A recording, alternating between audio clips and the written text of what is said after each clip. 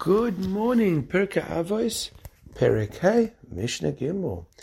We mentioned that there are 10 tests that Avram Avinu underwent, which we ourselves also undergo in our lives. The first one we said was the concept of leaving one's home and going off to Eretz Yisrael.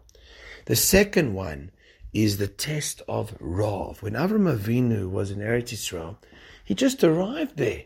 And then there was the world's first ever famine, where there was just no food, nothing growing.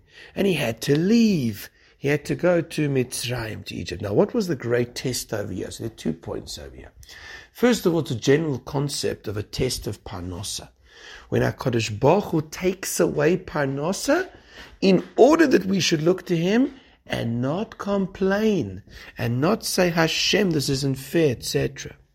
The second aspect is, and probably the hardest, is Avram Avinu had just arrived in Eretz Yisrael and given up so much, and straight away he's faced with this. So what's the Yetzer Hara wanting to achieve?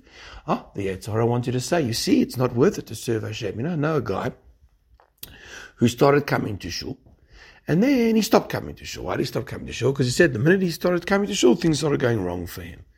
That's exactly the opposite. HaKadosh Baruch Hu wanted to test him to see, are you going to realize that I'm here and I'm guiding you or not? Are you going to complain or not?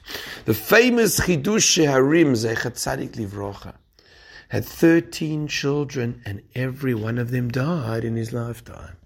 And every one of them died on Shabbos. And when his last son died, what happened is that his wife said, Nu Yitzhak, what are you going to say now? He said, let it be known that there was a Jew called Yitzhak Meir who lost 13 sons and never murmured against his Creator. A wonderful